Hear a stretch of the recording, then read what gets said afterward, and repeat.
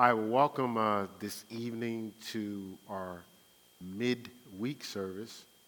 And we've been spending some weeks talking about the power of fellowship. Last week we got into highlighting accountability, just the value of accountability.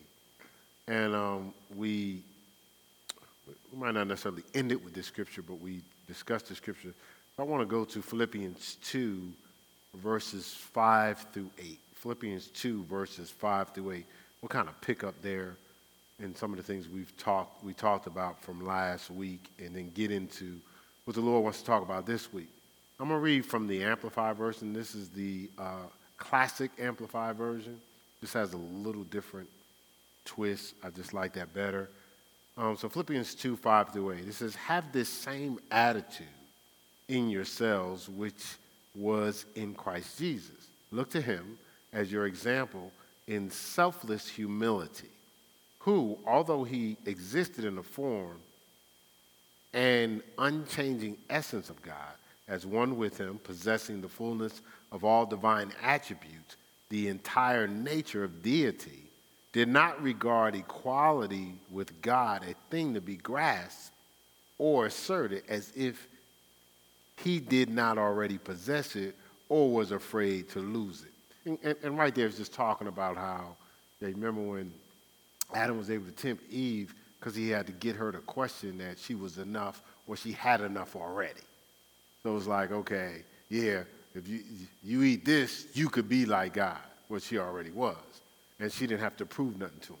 And remember his same temptation with Jesus when he took him up, to the mountains, the Bible says if you cast your foot against a stone, the angels will protect you or whatever. But he was trying to get him to prove he was the Son of God. But Jesus had to know he was the Son of God, right? And so that's what that was referring to here, right? Where did I end up? Did not already possess it or was afraid of losing it. Didn't try to control or try not to lose it, was secure in what he had. Jesus was secure in what he had, but emptied himself without renouncing or diminishing his deity, but only temporarily giving up the outward expression of divine equality and his rightful dignity. So he gave up the things that would give him props to man, right? But he held on to what would keep him connected with God. Right? It says, by assuming the form of a bond servant. Notice it says the form. So in his presentation, the form that he took on as a bond servant, or I know the King James Version says on the form of a servant, that form he takes on, he's not going to get a lot of accolades and props. Like, he's not, like, see, when it says, let this mind be in you was also in Christ Jesus, see, for him it wasn't about reputation. It wasn't about looking good. It wasn't about what people thought. And so a lot of times we work hard to make sure we look a certain way. And it's been hard for us to grasp the form of a servant. We can operate in fellowship a whole lot better if we all can just take on the form of a servant. It's not about our positioning, who gives us props, who disregarded us or not, right? And then it says, and being made in the likeness of men, he became completely human, but was without sin, being fully God and fully man. After he was found in terms of his outward appearance as a man for a divinely appointed time, he humbled himself still further by becoming obedient to the Father to the point of death, even the death of the cross. So this process here, where it says take on the mind of Christ Jesus, there's a level of humility for him just deciding to take on the form of a servant to look like a man. Just that alone, because you have someone who's already the Son of God. So that if that's all he did, that was a whole lot for us. But he took it further and was obedient, like served as we should unto God unto death, even the death of the cross, right? And so the reason why I brought this back out, because we were talking about some things last week about Moses. Let's look here at Hebrews 11:25. Hebrews 11:25.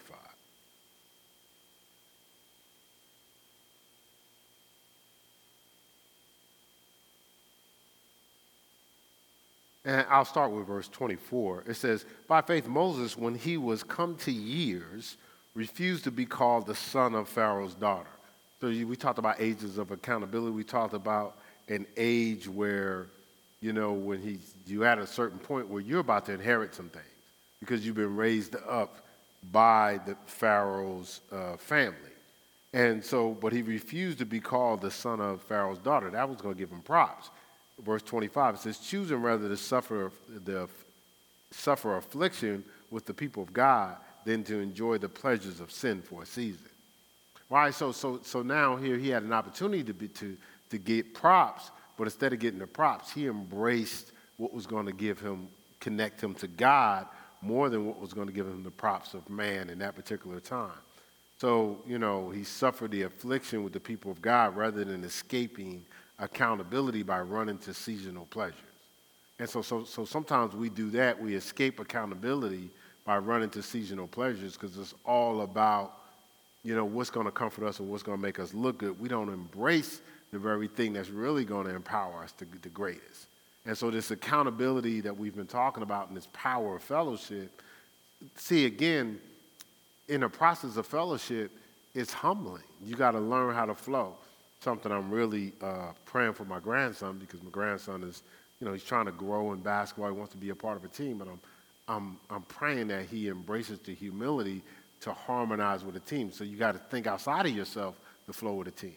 You might have to take a lesser position that's better for the team win to elevate to a higher position.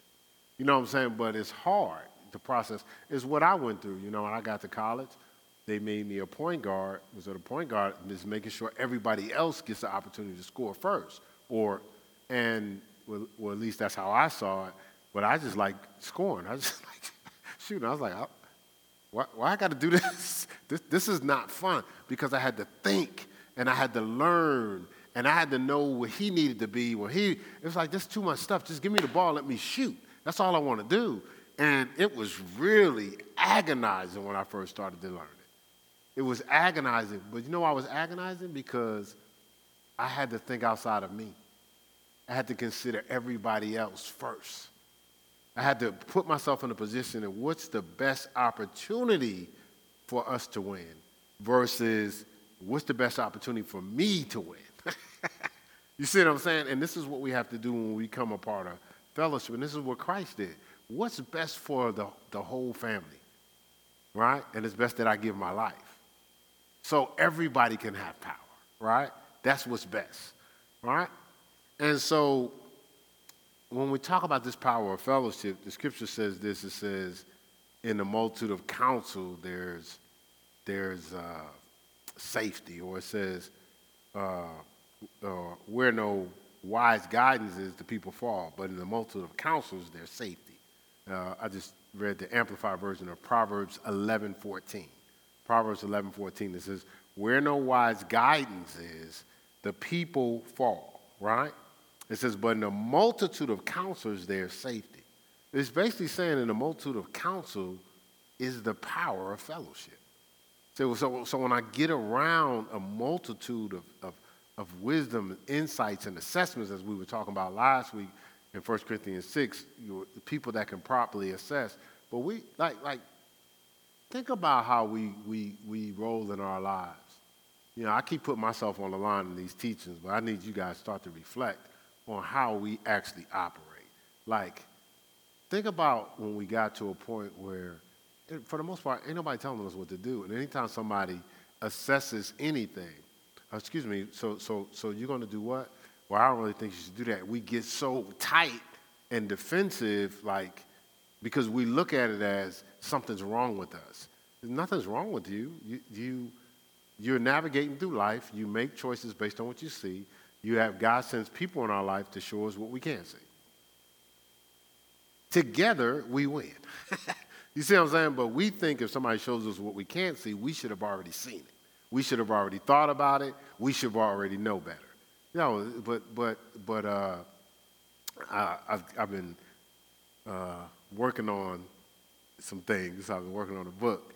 And so one of the things, there's a segment in there that just talks about just our sight and how we see and how we process through. Sometimes we can get delusional. Sometimes we can get blinded. But the interesting thing is, there's a reason why we're two-dimensional. Like we see due to two-dimensional. You look in the mirror, you really don't see all of you. You think you do.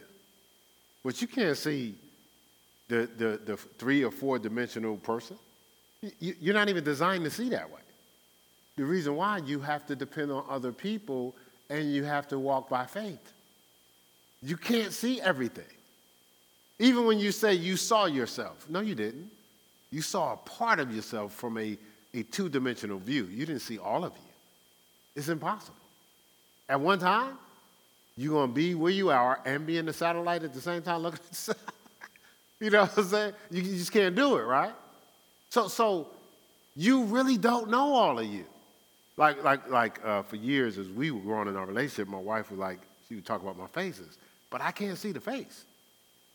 You know what I'm saying? So I don't feel the face. I don't see it. I have no idea. And I used to be like, babe, listen, I can't jump outside my body and change the face. Like I said, I'm going to have to take your word for it, but I don't see it. And even if you tell me how it looks, I'm not going to see it because let's say if you send me to the mirror. Well, by the time I go to the mirror, I'm going to be looking a different way, right? Right? You see what I'm saying? Or we used to be walking and she might see something and then she would look at me. I was like, well, babe, if you was looking at me, then you can't be looking at what I'm looking at and looking at me at the same time. Something's wrong with that picture. Right? Because we're not designed to see that way. You see what I'm saying? But what happens is sometimes we incorporate our feelings into our sight. So it's not necessarily the reality of what we see, it's how we feel we see, right? Now I'm saying this because when you get around a multitude of counsel, people are actually giving you different points of view because they can see various points of view. That's why there's 4 gospels. There's 4 angles of how you see.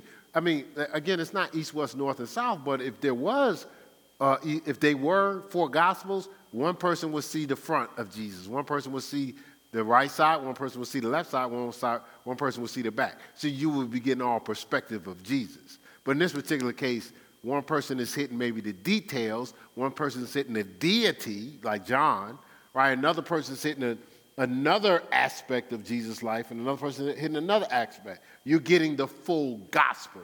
You're getting the whole picture. You see what I'm saying? So it's like that in our life. God sends us people that's writing out our full gospel. But we're rejecting some of what they're seeing because we don't see it. Or because what they're seeing we don't like. But it's not about what we like. It's about because what they see, let's say if they show you something you don't like it, then change it. Shift it. You know, like when you think you look a certain way, then you look in the mirror, and you be like, whoa. Listen, I told you that's how I've worked to stay in shape because of something called a mirror. Like at full length, I look in the mirror, I'll be like, whoa, dude, come on. We're going to have to do better than that. Why? 'Cause I'm dealing with so if I don't like it, what? I can change it. If not, what am I complaining about? It's the reality of my choices is right there in the mirror. Right? Does that make sense? You watching out there, does that make sense? No, I'm not talking to Marcus, I'm talking to you. All right, so let's look here at Matthew 18. Matthew 18. Yeah, we're talking about the power of fellowship, but we talked about the level of accountability, but we talked about how similar in Jesus and Moses' case, for them it was about the whole more than it was about self. Because if Moses was about self, he'd have just rolled with the pleasures in Pharaoh's kingdom. But he was about the whole. He was about the fellowship, right? Jesus, if he was about self, he's like, well, I'm son of God. I'm good. I just stay with my reputation. But he gave himself. The scripture says he became poor that we might be rich, right? All right, I told you that the other week. So Matthew 18, and we're locking on verse 19. It says, again, I say unto you, if 2 of you shall agree on earth as touching anything that they shall ask, it shall be done for them of my Father which is in heaven. For where 2 or 3 are gathered together in my name, in my honor, there am I in the midst of them. So something happens when you get into fellowship and you get in agreement, right? Something happens. Look, the scripture tells us to confess your faults one to another. If nobody's there, who are you confessing your faults to? But it's saying like keep yourself in a vulnerable position so the accuser can't accuse you. See, if I confess my faults, what do you have to accuse me of? Right? I've already confessed them. They're already out there.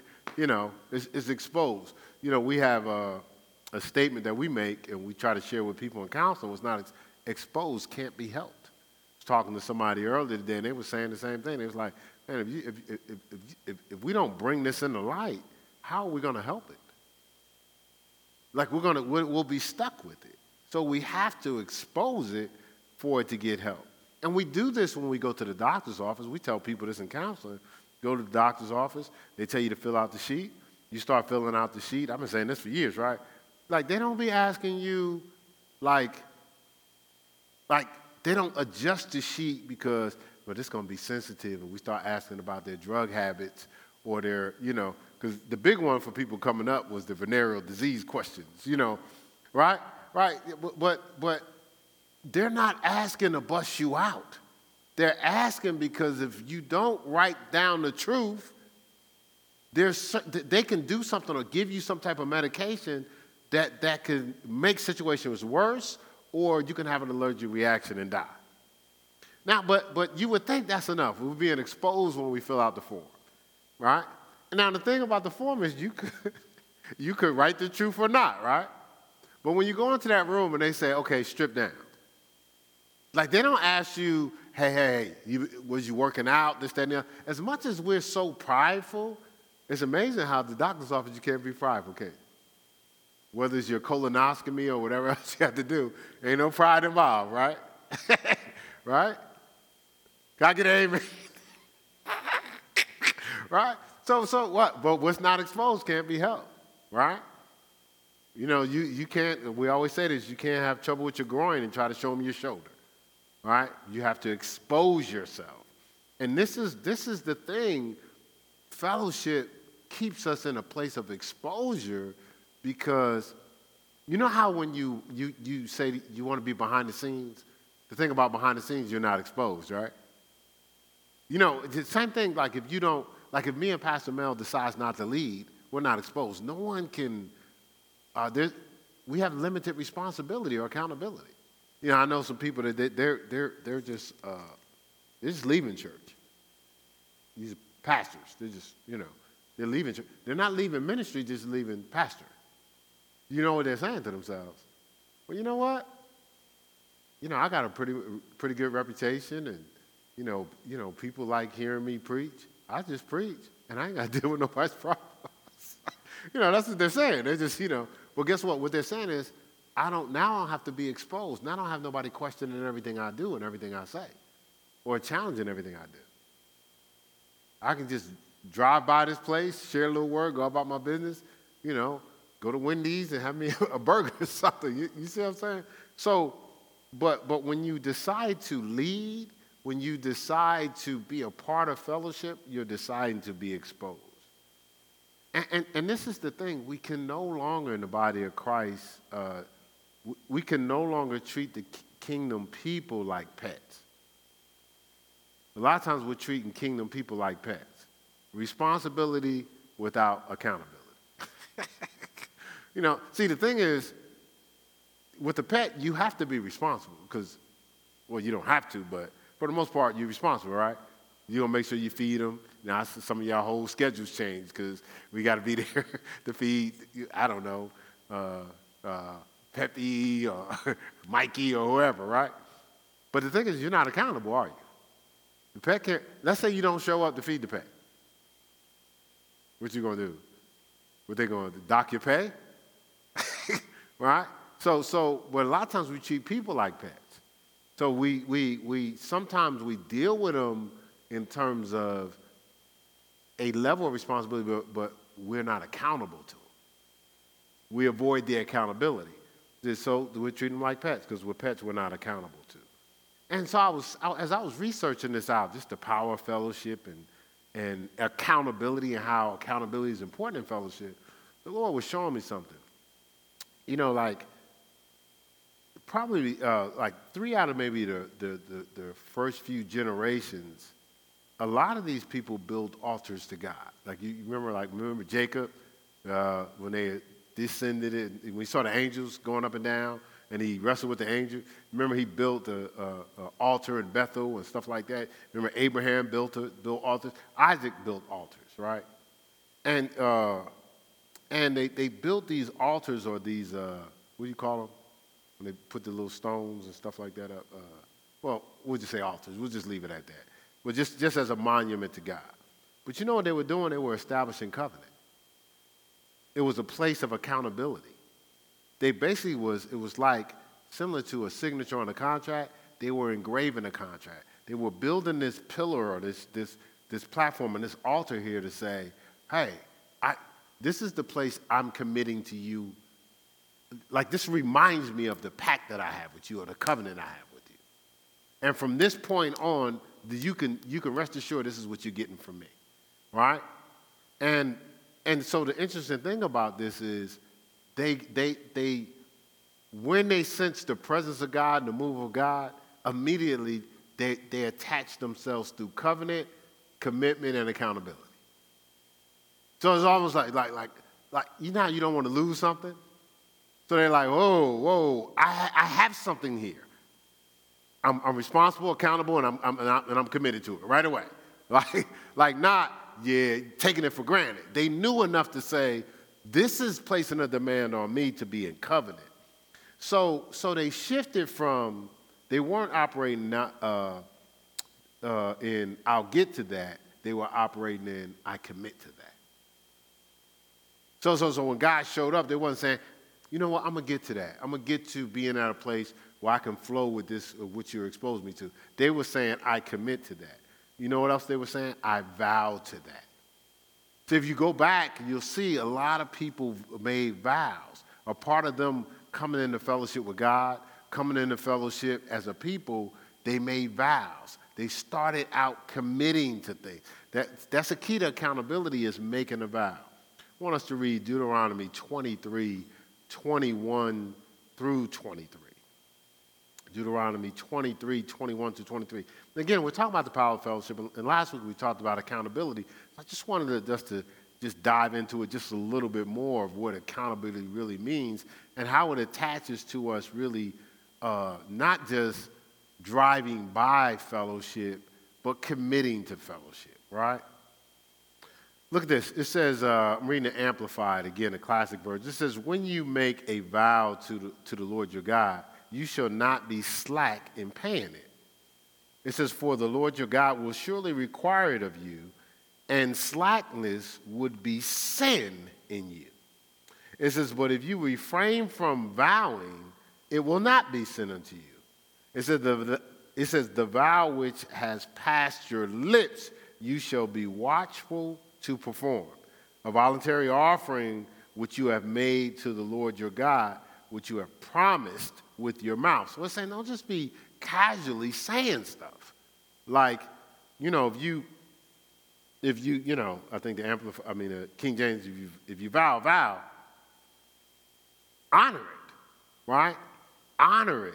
Now, we're talking about the power of fellowship. Why are you talking about vows? Because, man, do you know to stay in fellowship, you have to commit. You almost have to vow. Look, when we do our marriage ceremony, and when me and Pastor Mel connected, we did what? Vows, right? That's a part of the ceremony. So for part of us coming in fellowship is we had to vow. We have to commit to something, right? It wasn't just, hey, babe, I'm rolling with you. So that's the dangerous thing about, hey, don't get mad, but about shacking up and it's just like we married. What vows were made? See, so that person really can cheat and do all types of stuff because they never really vowed. They're not really committed. They're not really locked into fellowship. As soon as something goes the wrong way, they can find another out, right? And then some people, they don't know the value of vows. especially if you don't have a relationship with God. So they just be haphazardly committing all types of stuff. But the corresponding actions don't line up with it. See, that's what he was saying here. If you vow something with your mouth, follow through with it. That's why you vow. See, that's why it's important who marries you. Because if you're before a man or woman of God, you're vowing unto God to commit to this person. You understand what I'm saying? I'm not just talking about marriage, but any vow, any level of commitment. That's why, David said this in Psalm 119:11. Y'all should know that one. What? That word have I hid in my heart that I might not sin against thee. You know that was a vow? He was vowing to put the word in his heart to stay in fellowship with God. See, sin is separating from God. What he says, the only way I'm going to stay connected, I vow to stay connected by keeping the word, keeping the word in me. It's something I'm committing to do because I know that's going to keep me in fellowship with you, right? I'm not playing with this. That's why some of us don't vow. Why? We want to be prepared for the circumstances, the worst case scenarios we've conjured up in our mind. See, I'm not going to vow because if I commit, then this worst case scenario that I've conjured up in my mind that may come up, I won't have an out. It could be the worst case scenario, just in case this person, because people sometimes, they try to be married, right? Just in case this person don't come through, I got an out to get out of this marriage. I got an out to get out of this relationship. I got an out to get out of this church. I got an out. See, so we don't vow because we're looking for things to fail. We're prepared to fail. It's amazing how some of us have faith for the unmanifested curse, but not the unmanifested blessing. It's amazing how we have faith for the unmanifested curse, but not the unmanifested blessing. See, so when I don't vow, I have faith that the unmanifested, never happened curse it could happen, so I want to be prepared for it. But when I vow, I have faith that the unmanifested blessing is going to happen, so that's why. See, I have faith that the unmanifested blessing was going to happen in my life in marriage to you, Melanie Bradley. So I vowed. I locked into that vow. It wasn't an option. I didn't go in. I wasn't crossing my fingers at the altar. Back in the day, you cross your fingers. You know what I'm saying? I wasn't crossing my fingers at the altar, and no matter what came at me, I had committed. So now that helped us to navigate through tough territory, storms and missed understandings, because now we're playing off of the vow. So the vow says I got to go deeper to find a way for us to harmonize and connect. See, I'm committed to this fellowship. We was at a church for 18 years because we were committed to the fellowship. And so whatever came at us, we were committed to the fellowship. When we leave, we transitioned to pastor. We didn't leave. We weren't disgruntled. We weren't, I'm out of here. I'm out of here. No, we didn't do that because we was committed. So that we wasn't, listen, all types of people doing things and different things like that. We wasn't distracted by even what other people were doing because we were committed. You see what I'm saying? We vowed, we connected. This is what we're a part of, right? And this is what we're going to do until God tells us to do something different. And then when God told us to do something different, we talked to the pastor. We didn't just and we weren't doing that behind the scenes. Everything we did when we started researching, hey, we're researching. When we started, I put together a two-year timeline when I would visit certain pastors that planted churches already, and I gave them the 2-year timeline. This is I'm going to be visiting this person. I'm going to be visiting that person. Everything. When we found out it was Charlotte, I told them it was Charlotte. I told them the supernatural way that we found out it was Charlotte. Every step of the way, I kept nothing a secret. Right? Because I've committed. I'm in fellowship. And then I transitioned. There's no ulterior motives. I didn't slack. I did 150%. I didn't hold ideas for myself. The Lord gave me ideas. I just sold it into the church because God don't have one idea. So what do you think happened? He gave me a harvest of other ideas. You know what I'm saying? But I didn't think this was special. I'm going to save this for when I do my thing. I gave it all. But that's what happens when you vow and you're locked in. It's amazing. It's just amazing how we operate that way. I was thinking through this. You can read through the whole story yourself, but this whole thing of committing and being in fellowship with God and stuff like that. But Genesis 28:10 through 22 is when, again, Joseph went through his process when he saw the angels ascending and descending. But I just want to I'm going to read verse 16 for right now through that passage. It says, then Jacob awoke from his sleep, and he said, without any doubt, the Lord is in this place. And I did not realize it. That means he was there the whole time.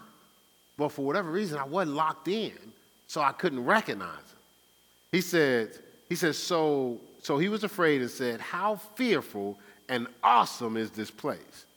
This is none other than the house of God. And this is the gateway to heaven. Because remember, he saw the angels descending and ascending. And then that's when he established, a monument there, an altar there, right? Because he recognized God was there, right? So he committed at that point to operate a certain way with God. Remember when the angel showed up, he wrestled with the angel, right? He wrestled with the angel, right? He said, I'm not going to let you go till you bless me. Because I'm committed to, I got to operate a certain way.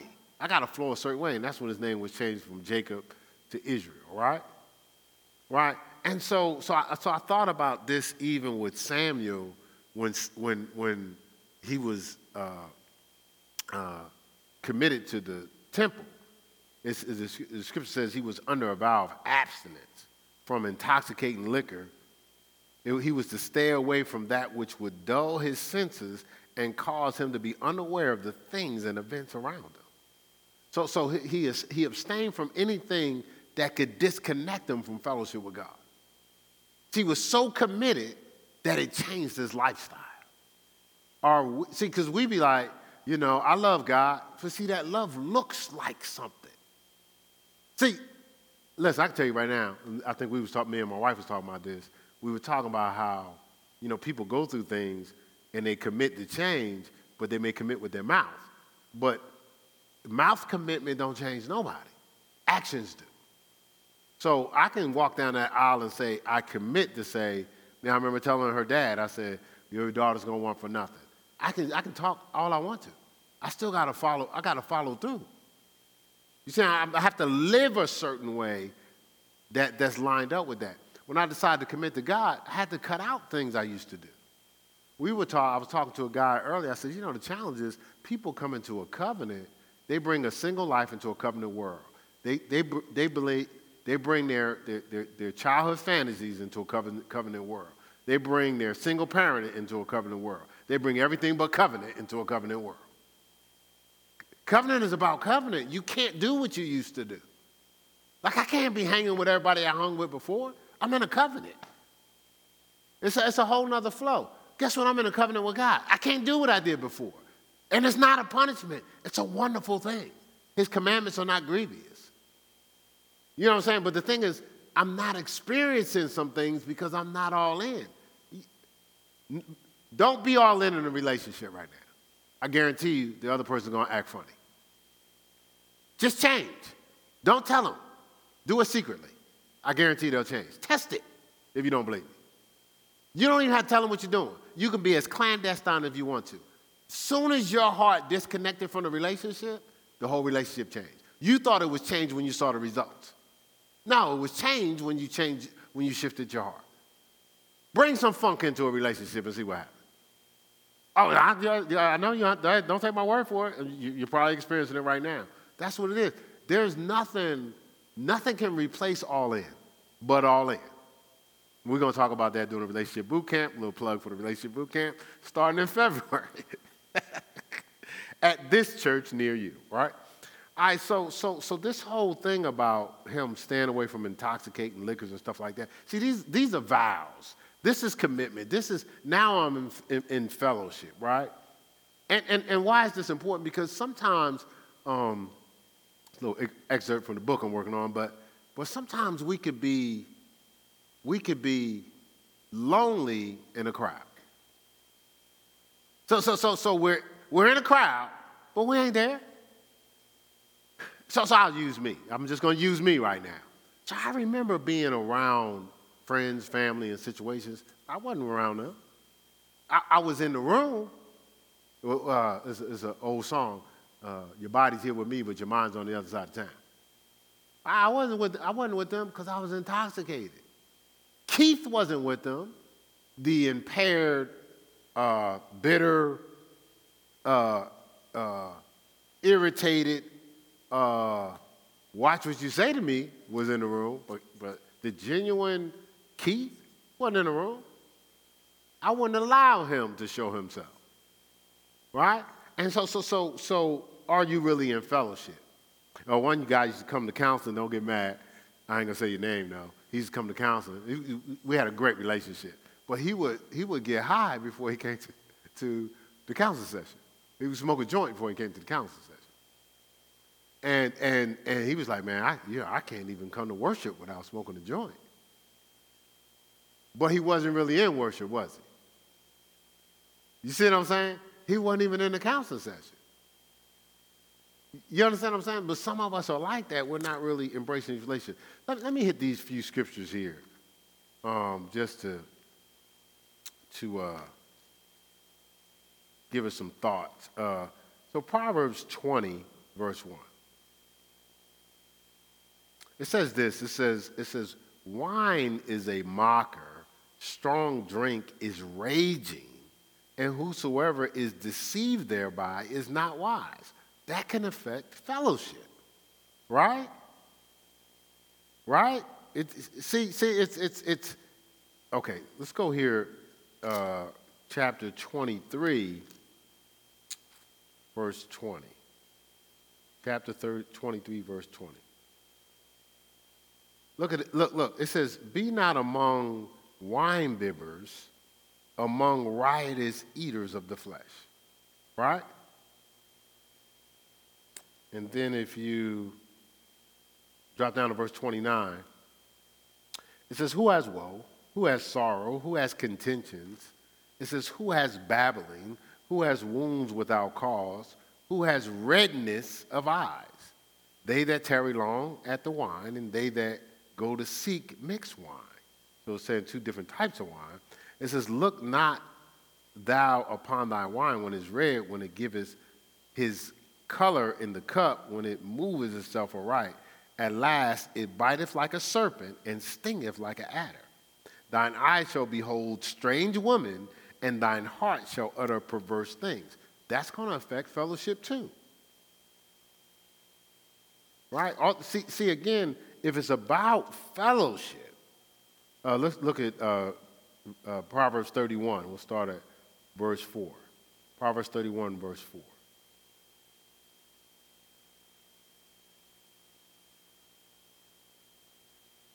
It says, "It is not for kings, O Lemuel, it is not for kings to drink wine, nor for princes strong drink." It says, "Lest they drink and forget the law," boundaries, "and pervert the judgment," remember, properly assessing folk, "of any of the afflicted. Give strong drink unto them that are ready to perish, and wine to those that be of a heavy heart." It says, "Let him drink and forget his poverty, and remember his misery no more," right?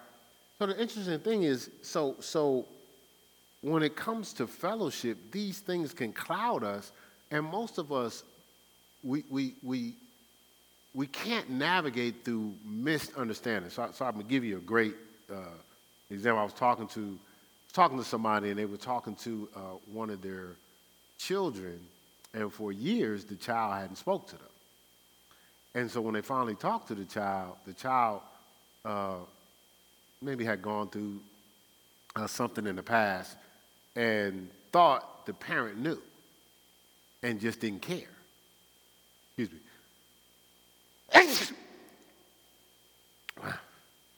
So, thank you.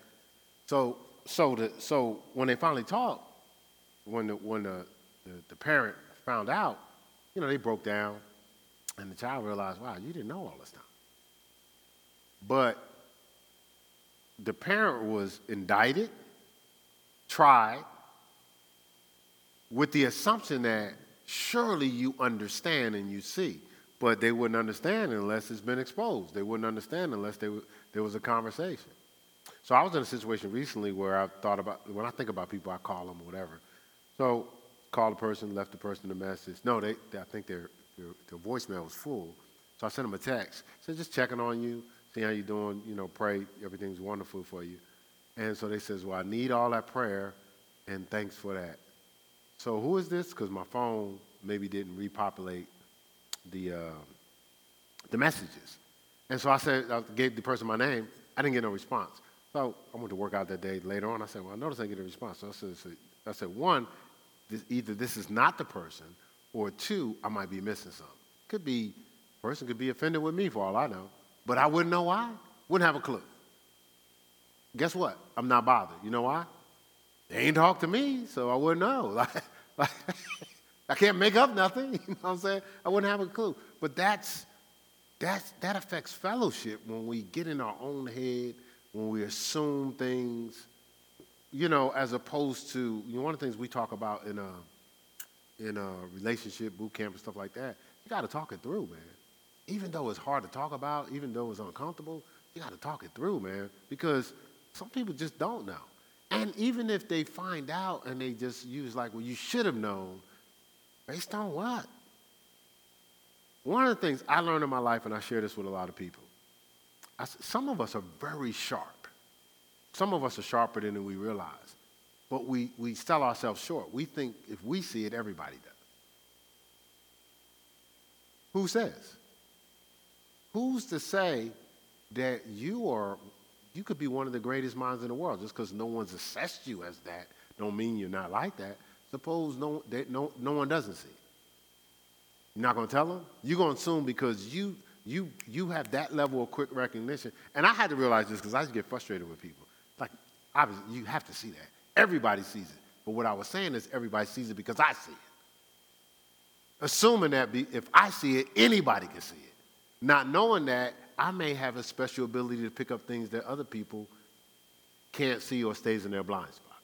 Right? That'll help us to fellowship better.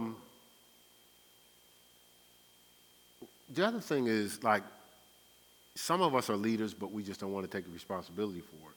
When you see stuff other people don't see, you're a leader. Well, I'm not comfortable with that. Leadership is not about comfortable. Leadership is about doing what's best for others, right? And sometimes we go through stuff and go through experience for others. When we understand that, then we won't be frustrated, I don't understand why this happened. So you can experience it, so you can be a better benefit to somebody else. That's why. God told me just recently, he said, man, Keith, listen, you became, I was on the late train. He says, but you became a very good basketball player. But I couldn't have you play basketball. He said, I would never have gotten what I purposed you to do.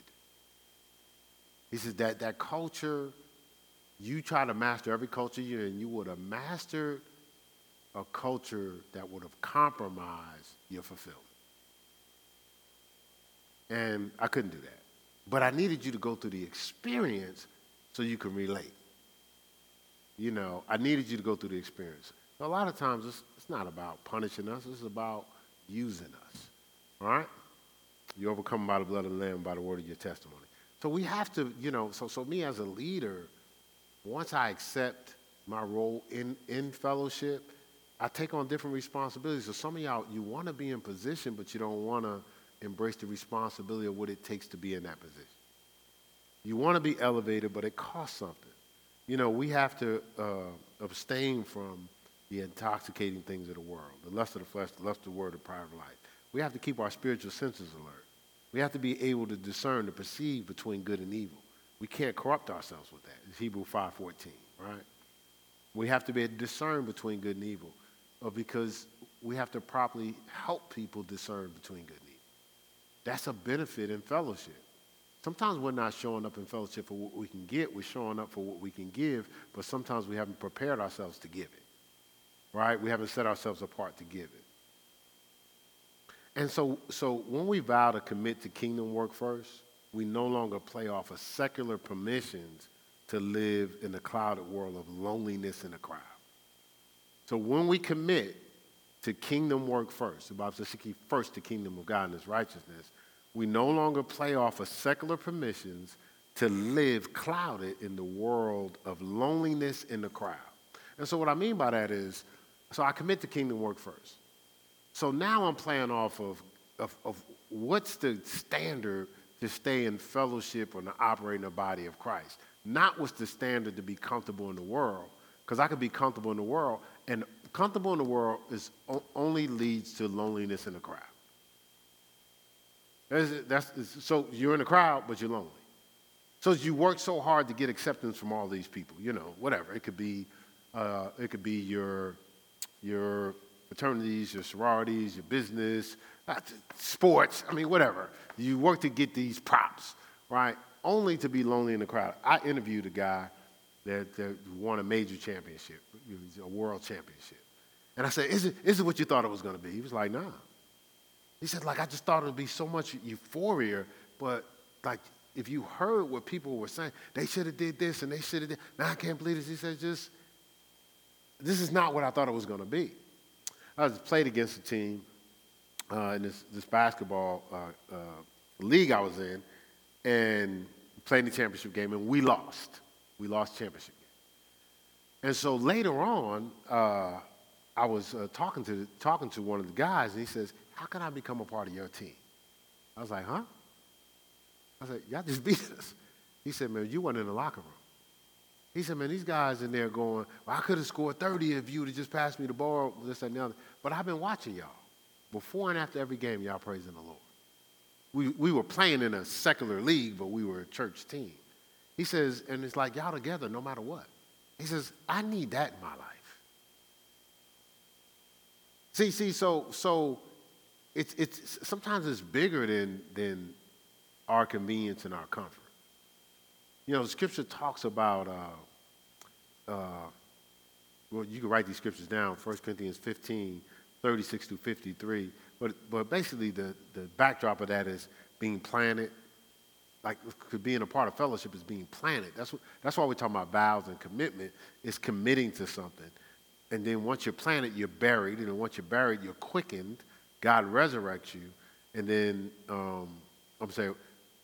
once you're planted, you're buried. Once you're buried, you're quickened or made alive. Once you're made alive, God resurrects you from there. But, and I don't remember the specific scripture, but it's within that list. It says, thou fool, that which thou sowest is not quickened except it die. And that which thou sowest or buries, thou sowest not that body that shall be. So in other words, when I sow something, like when I sow a corn seed, it's in a seed form. That's the body of it. But that's not the body it's going to end up being. It's going to end up a corn stalk. It's going to change. When I sow an acorn, it has a body. But once I bury it, what I get is not this little acorn. I get a huge oak tree. And so that's what it's saying. It says, that which thou sowest, thou buryest, not the body it shall be, but bear grain. It may chance of wheat or some other grain. So it says, if you sow that seed, you're going to get some level of grain.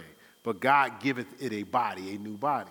So how does that line up to fellowship? When you bury yourself, or the ground we're talking about is you bury yourself in the body of Christ, you bury yourself in church or whatever, in the fellowship, the person that you bury is not the person you'll end up being. Because you're in acorn form. But you're going to evolve in the tree form, but when you're buried. So if you take that same acorn and you just leave it on top of the dirt.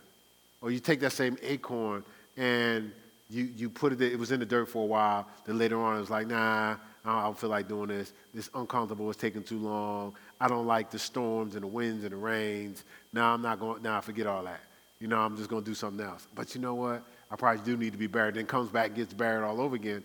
It never grows, it never stays planted and rooted and buried until it's resurrected by God. And that's what we have to do.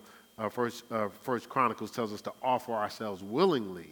And this is the biggest part of fellowship. So it's planted.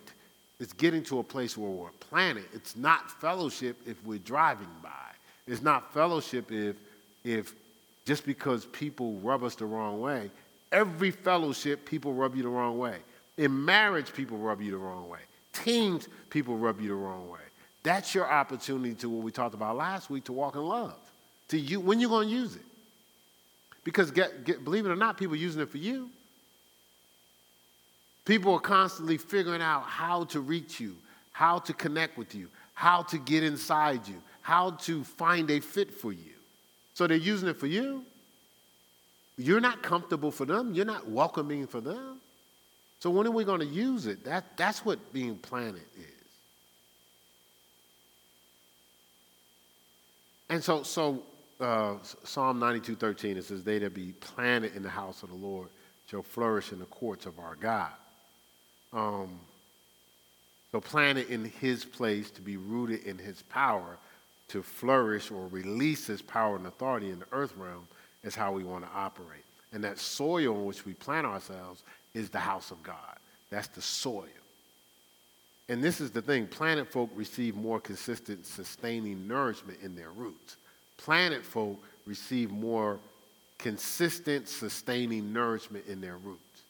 And so that's why we opened up when we start talking about vows, because when you vow, you're committed and you're covenant and you're planning yourself. You're committing to stay locked in. And that's the hardest part for every level of fellowship in every level of our lives.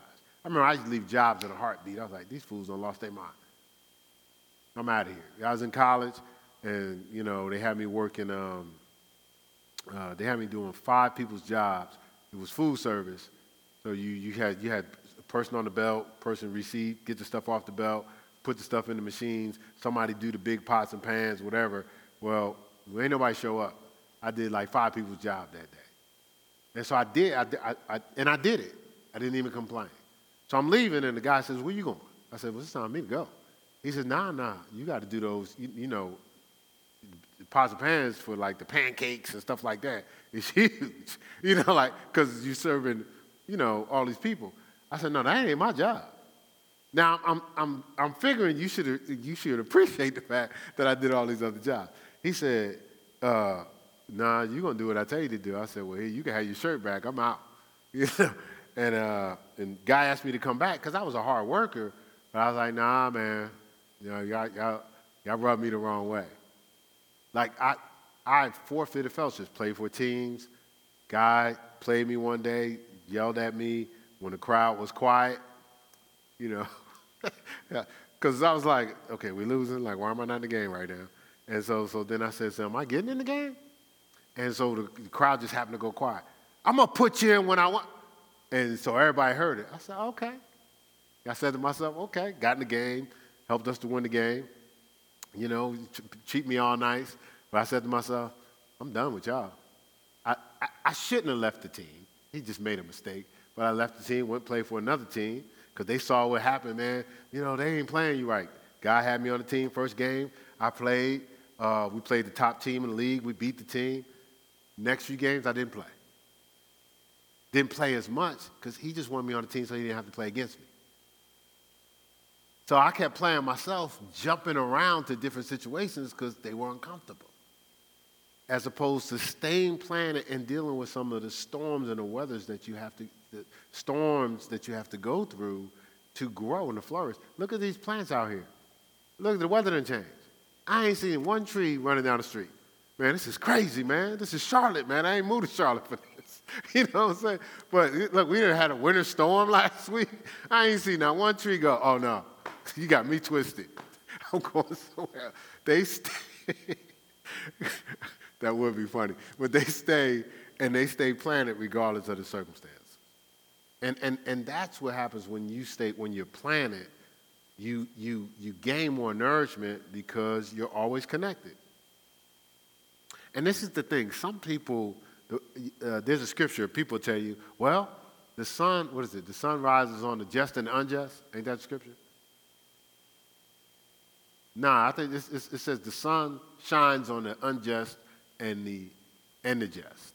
So that same sun is over the top of both of them, right? It might talk about the rain too, but this particular scripture talks about the sun is rises on both the unjust and the just. But this is the interesting thing. The unjust, let's say the unjust are living on sand. So the unjust are living on sand, and they may be exposed to the same sun as the planet in soil. So the planet are a planet in soil, the unjust are living on the surface of sand, right? But only the just produce fruit from it. See, the unjust living on sand, the sun's shining, but they're not in the right nourishment to produce fruit. Matthew 5, what? Matthew 5:45. Thank you, sweetheart. Right?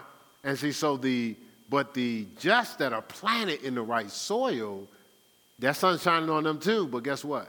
They're in the nourishment to grow. And that's what fellowship does. It nourishes us. It gives us what we need to grow.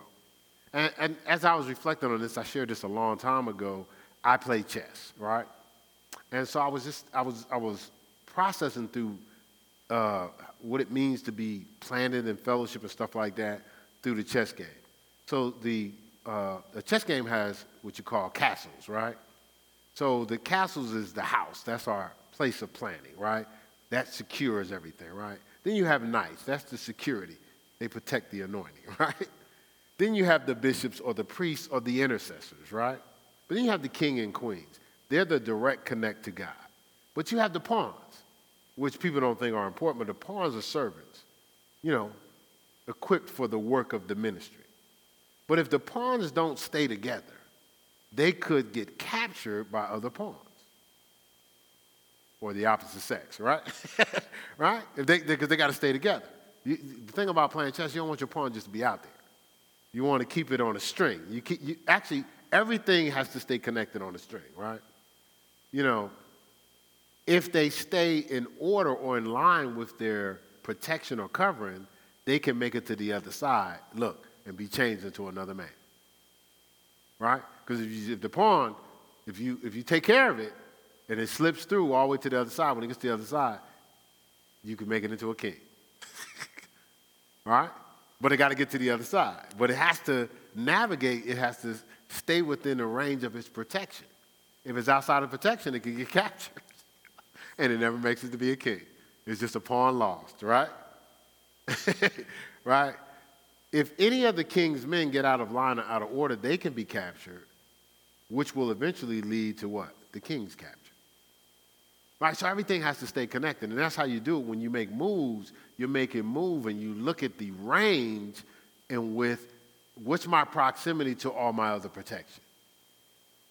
So as you make a pawn, the pawn could be protected by a pawn, or it could be protected diagonally by a king, or an angle of a bishop, or directly by a rook or the queen, because the queen has range, right?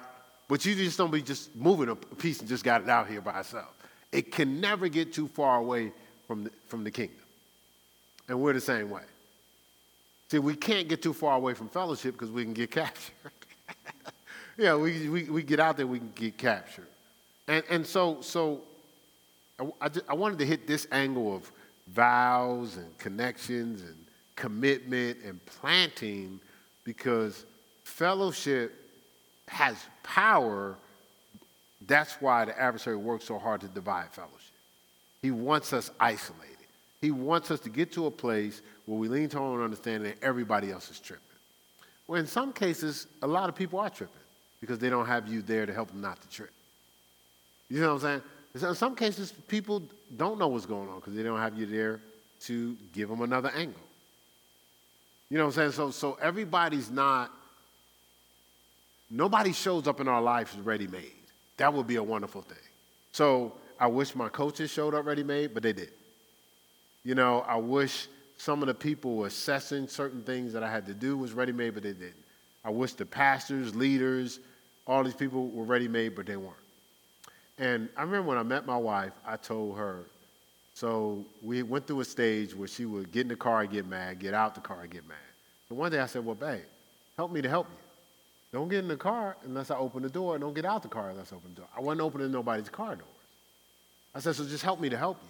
But I think if we start going forward in this power of fellowship, instead of getting mad first, help people to help us. Because everybody doesn't know you process that way. It's a unique process, and we're fearfully and wonderfully made. Everybody doesn't know that rubbed you the wrong way or that's uncomfortable for you. Everybody doesn't know your standard of perfection because they may not have it.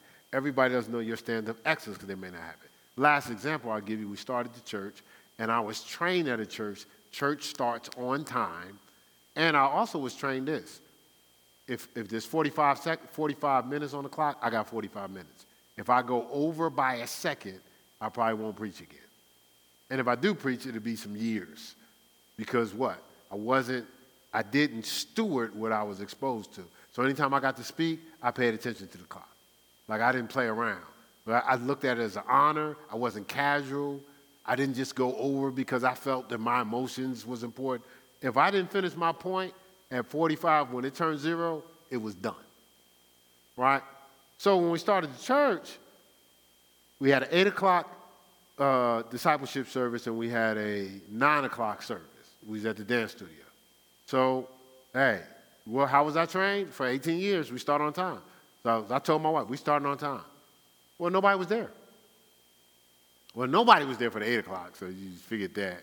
And then the 9 o'clock, a lot of times people came late. Could have came 9:30, 9:40, but I started on time.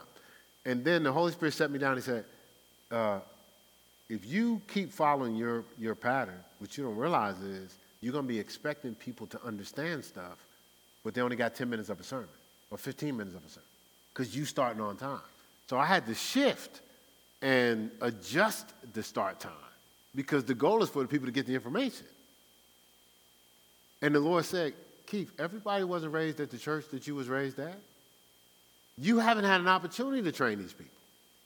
So how can you expect it just because someone been to church before? They wasn't raised in the same excellence you have. So you're frustrated, and I didn't handle it well all the time. Sometimes I got frustrated because I was like, why would this person do this? Why would they do this? Why would they do this? Because that's how my mind thinks. And the Lord had to keep telling me, and He tells me to this day sometimes, because they don't see it that way. You have to keep re-emphasizing it, and re-emphasizing it until it becomes a part of their default. This guy over here one day, so service was over, so he had my jacket. So he had my jacket, he grabbed my jacket, he just balled it up. It's like, I said, bruh, could you take care of the coat? I didn't get offended because I was like, he hadn't been handling jackets like that. So I said, okay, this is how you want to handle the jacket. I think, and one other time, I think he just threw it down, right? He was just, so I asked him to do something, so he's in a rush to go do it, so he just threw my jacket down. I was like, okay, so this is what you want to do. You want to fold it? I said, you want to fold it this way and lay it this way, and that way it won't wrinkle. But I had to understand that it wasn't like, man, forget your jacket, even though it looked like that. Man, you ain't like my jacket? I just said, but it was just that's something he wasn't used to. So I had to keep walking him through, okay, this is what you want to do in this situation. There's a lot of stuff he's skilled at. That's something he just wasn't aware of. And so it was funny at the time. I was like, no, he just didn't do that with my jacket.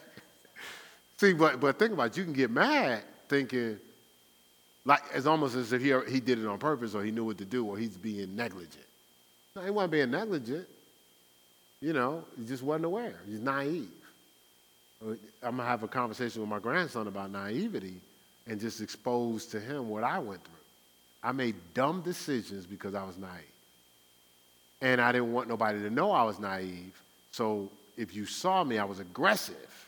But I was aggressive like I knew what I was doing, but I really didn't know. So I missed opportunity when they questioned me. Instead of me going, oh, I didn't know, I was like, man, what I look like? So I broke Newark on them. As opposed to saying, all right, so why are you asking me this? I mean, I figured y'all didn't need me. You just happened with a team one time. Well, all I had to do was just come clean and just say, well, I ain't know because I haven't hey, guys, let me help you out to help me. This is my first time playing regulation ball. I mean, I know I'm in college, but I skipped some steps. So what you guys are used to me knowing, I didn't know. They chose me as a captain. I figured they picked the best person for the job. I didn't know it was special. You're a walk-on, and they chose you as a captain.